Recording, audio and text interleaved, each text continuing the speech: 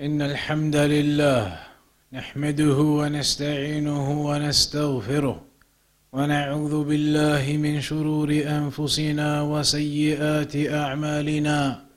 من يهده الله فلا مضل له ومن يضلل فلا هادي له، وأشهد أن لا إله إلا الله وحده لا شريك له، وأشهد أن محمدا عبده ورسوله. يا أيها الذين آمنوا اتقوا الله حق تقاته ولا تموتن إلا وأنتم مسلمون. يا أيها الناس اتقوا ربكم الذي خلقكم من نفس واحدة وخلق منها زوجها وبث منهما رجالا كثيرا ونساء، واتقوا الله الذي تساءلون به والأرحام إن الله كان عليكم رقيبا. يا أيها الذين آمنوا اتقوا الله وقولوا قولا سديدا يصلح لكم أعمالكم ويغفر لكم ذنوبكم، ومن يطع الله ورسوله فقد فاز فوزا عظيما. أما بعد، فإن أصدق الحديث كتاب الله، وخير الهدي هدي محمد صلى الله عليه وسلم، وشر الأمور محدثاتها، وكل محدثة بدعة، وكل بدعة ضلالة، وكل ضلالة في النار. فيا أيها الناس اتقوا الله تعالى واشكروه على ما شرع لكم من الشرائع العظيمة وما خصكم به من المواسم الكريمة التي تتوالى عليكم كل يوم وكل أسبوع وكل عام، وهي شرائع تحمل لكم كل خير وتبعد عنكم كل شر. فالصلاة تنهى عن الفحشاء والمنكر، ولذكر الله أكبر، وهو خشوع لله وخضوع بين يديه واتصال به وإقبال عليه، وهي من أكبر عون للمؤمنين على القيام بأعباء الدنيا والدين. قال تعالى: يا أيها الذين آمنوا استعينوا بالصبر والصلاة إن الله مع الصابرين. والزكاة إحسان ومواصاة للفقراء والمعسرين، وترغيب للمؤلفة قلوبهم في الدين، وإعانة في فكاك الرقاب والغارمين، وطهرة وتزكية للنفوس والأموال، فهي مغنم ولا مغرم. قال تعالى: خذ من أموالهم صدقة تطهرهم وتزكيهم بها وصل عليهم إن صلاتك سكن لهم والله سميع عليم. وهي تنمية للمال وسبب لإنزال البركة فيه ودفع الآفات عنه. قال صلى الله عليه وسلم: ما نقصت صدقة من مال. فالمؤمن يعتبر الزكاة مغنما لأنه واثق بوعد الله، والمنافق يعتبرها مغرما لأنه لا يؤمن بالله ولا يثق بوعده.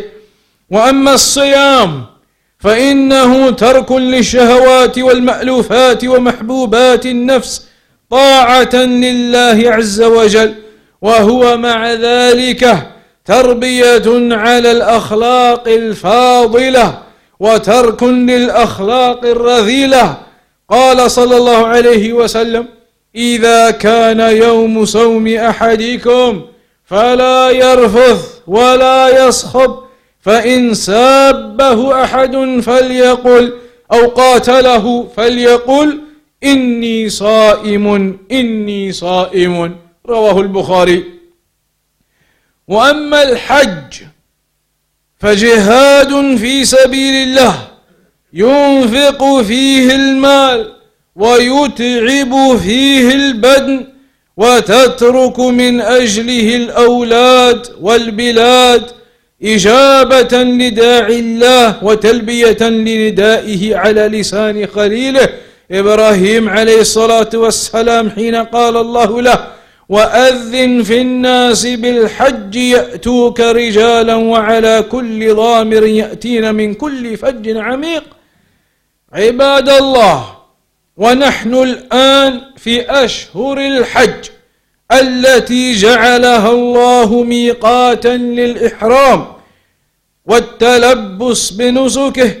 قال الله تعالى: الحج أشهر معلومات، فمن فرض فيهن الحج فلا رفث ولا فسوق ولا جدال في الحج، وما تفعلوا من خير يعلمه الله، وتزودوا فإن خير الزاد التقوى، واتقون يا أولي الألباب.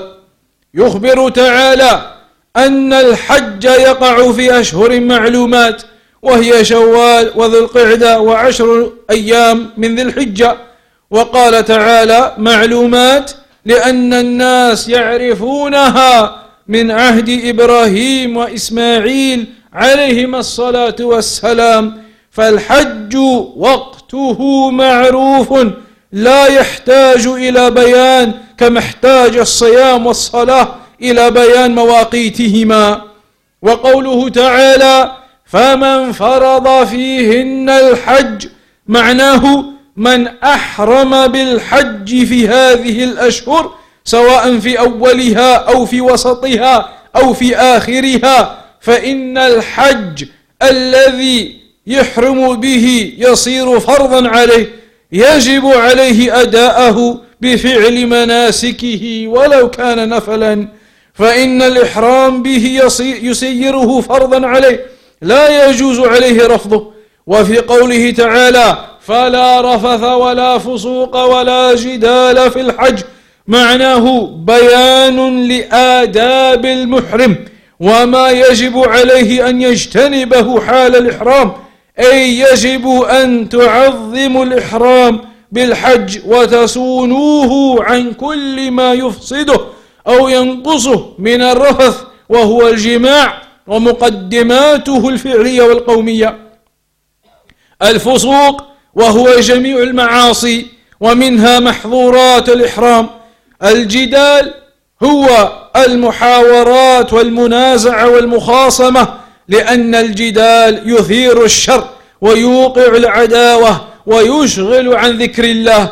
والمقصود من الحج الذل والانكسار بين يدي الله وعند بيته العتيق ومشاعره المقدسة، والتقرب إلى الله بالطاعات وترك المعاصي والمحرمات، ليكون الحج مبرورا. فقد صح عن النبي صلى الله عليه وسلم: الحج المبرور ليس له جزاء إلا الجنة. ولما كان التقرب إلى الله تعالى لا يتحقق إلا بترك المعاصي وفعل الطاعات، فإنه سبحانه بعد أن نهى عن المعاصي في الحج أمر بعمل الطاعات، فقال تعالى: وما تفعلوا من خير يعلمه الله. وهذا يتضمن الحث على أفعال الخير، خصوصا في أيام الحج وفي تلك البقاع الشريفة والمشاعر المقدسة وفي المسجد الحرام، فإن الحسنات تضاعف فيها أكثر من غيرها، كما ثبت أن الصلاة الواحدة في المسجد الحرام أفضل من 100,000 صلاة فيما سواه من المساجد، لا سيما وقد اجتمع للحاج في هذا المكان وهذا الوقت شرف الزمان وشرف المكان. ومن الجدل الذي نهى الله عنه في الحج ما كان يجري بين القبائل في الجاهلية في موسم الحج وفي أرض الحرم من التنازع والتفاخر ومدح آبائهم وقبائلهم، حتى حولوا الحج من عبادة إلى نزاع وخصام، ومن تحصيل فضائل إلى تحصيل جرائم وآثام. وقد وجد في زماننا هذا من يريد وقد وجد في زماننا هذا والنخوة الشيطانية، فيحول الحج إلى هتافات ومظاهرات وشعارات ورفع صور ووثنيات وصخب ولجاج وإيذاء وترويع للحجاج، وعدم مراعاة لحرمة الحرم والإحرام وحرمة تلك الأيام، حيث يقول سبحانه: فمن فرض فيهن الحج فلا رفث ولا فسوق ولا جدال في الحج. وقال تعالى عن الحرم: ومن يرد فيه بإلحاد بظلم نذقه من عذاب أليم.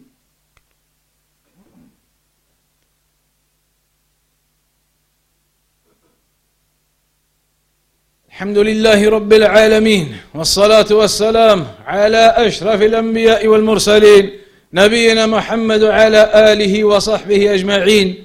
فيا عباد الله, the times that are blessed, Allah subhanahu wa ta'ala makes them occur one after the next. As soon as one blessed time comes to an end, another blessed time it begins.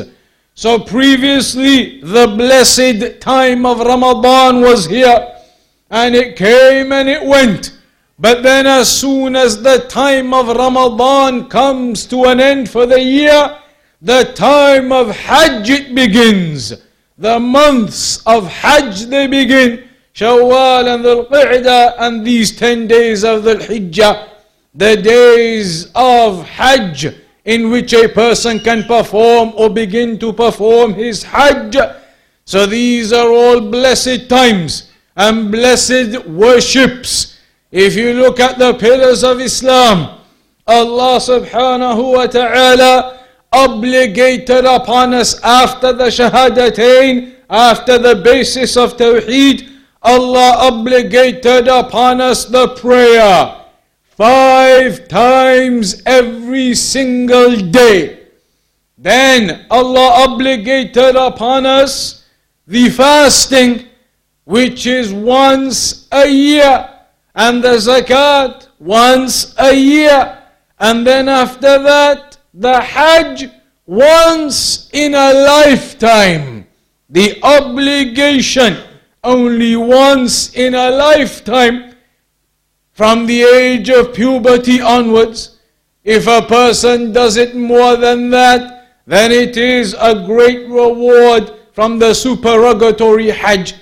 But in these days of Hajj, we have been commanded, and the people in Hajj in particular have been commanded, that there should be no evil and there should be no dhulm and wrongdoing and abuse, and that a person does not engage in that type of activity. In particular now, these 10 days of Dhul Hijjah, they are the best 10 days of the whole year. As Ibn al-Qayyim and all of the scholars have mentioned, the best 10 days of the whole year are these 10 days of Dhul Hijjah that we are in right now. As for the best 10 nights of the year, then they are the last 10 nights of Ramadan. The last 10 nights of Ramadan are the best nights of the year. But the first 10 days of Dhul Hijjah that we're in right now are the best 10 days of the year.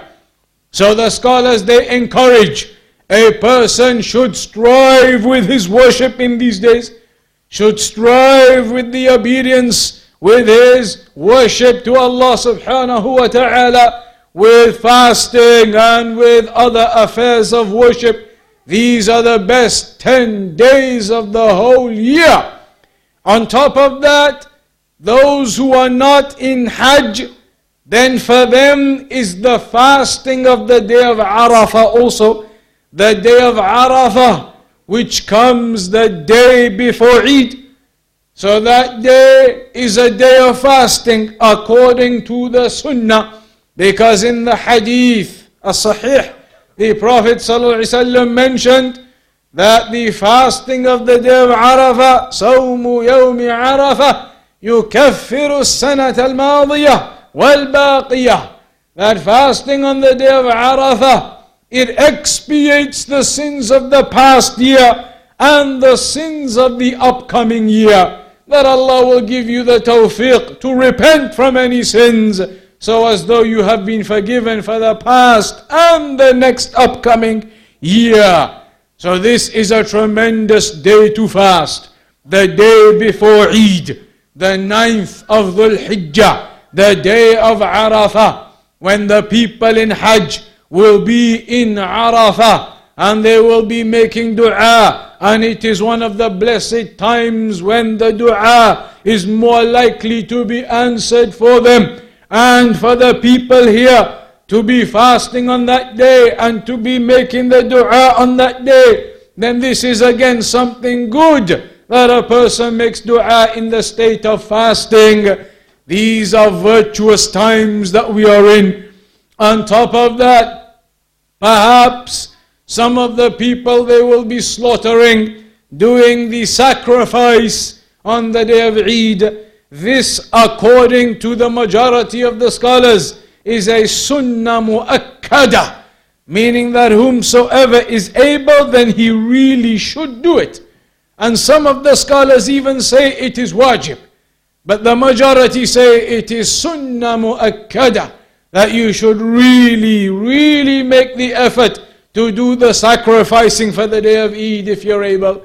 And for the one who does that, then there are rules. And those rules are that he must not engage in the evil generally. But on top of that, it is not permissible for him to take anything from his hair or to take anything from his nails. All of that must be refrained from until after the sacrifice. Even if you are not doing it yourself, you have commissioned the butcher to do it for you on your behalf. You are the one who cannot cut your nails and hair, not the butcher. Because it is your intention and you are paying for it. It is your sacrifice. So these are blessed 10 days, the blessed 10 days of Dhul Hijjah. And at the end of them, the 10th day is the day of Eid, the day that the people will come out on that day of celebration to begin with the Eid prayer early in the morning. And it is sunnah to do the Eid prayer at a reasonably early time in the morning to allow those people who are sacrificing to go and do their sacrificing. Otherwise, if the prayer was too late into the late morning, getting close to the late morning time, then it would become a difficulty upon the ones wanting to sacrifice on that day. So the scholars, they say that is one of the reasons why it is a good idea to have the Eid prayer as early as possible for the community, for the people, in order that you can fulfill that sunnah and then you can go and do the sacrificing also. So remember then, remember in Ramadan we had the best 10 nights, the last 10 nights of Ramadan. But people often forget and they don't realize that these 10 days now, they are the best 10 days of the year. Better than the 10 days of the last 10 of Ramadan. The last 10 days of Ramadan, they are not as good as these 10 days of Dhul Hijjah. The last 10 nights of Ramadan are of course better than these 10 nights. But these 10 days are not days to be negligent in. These 10 days are days to strive in more, to strive in with your worship and your obedience, to be from those who are righteous. Eid is coming again, and to make that a point of reflection so that you are improving yourself always and that you are better now, a better Muslim than what you were last year Eid. Always looking to improve yourself, improve your worship, improve your obedience to Allah subhanahu wa ta'ala. Wa sallallahu ala nabiyyina Muhammad wa aqim as-salah.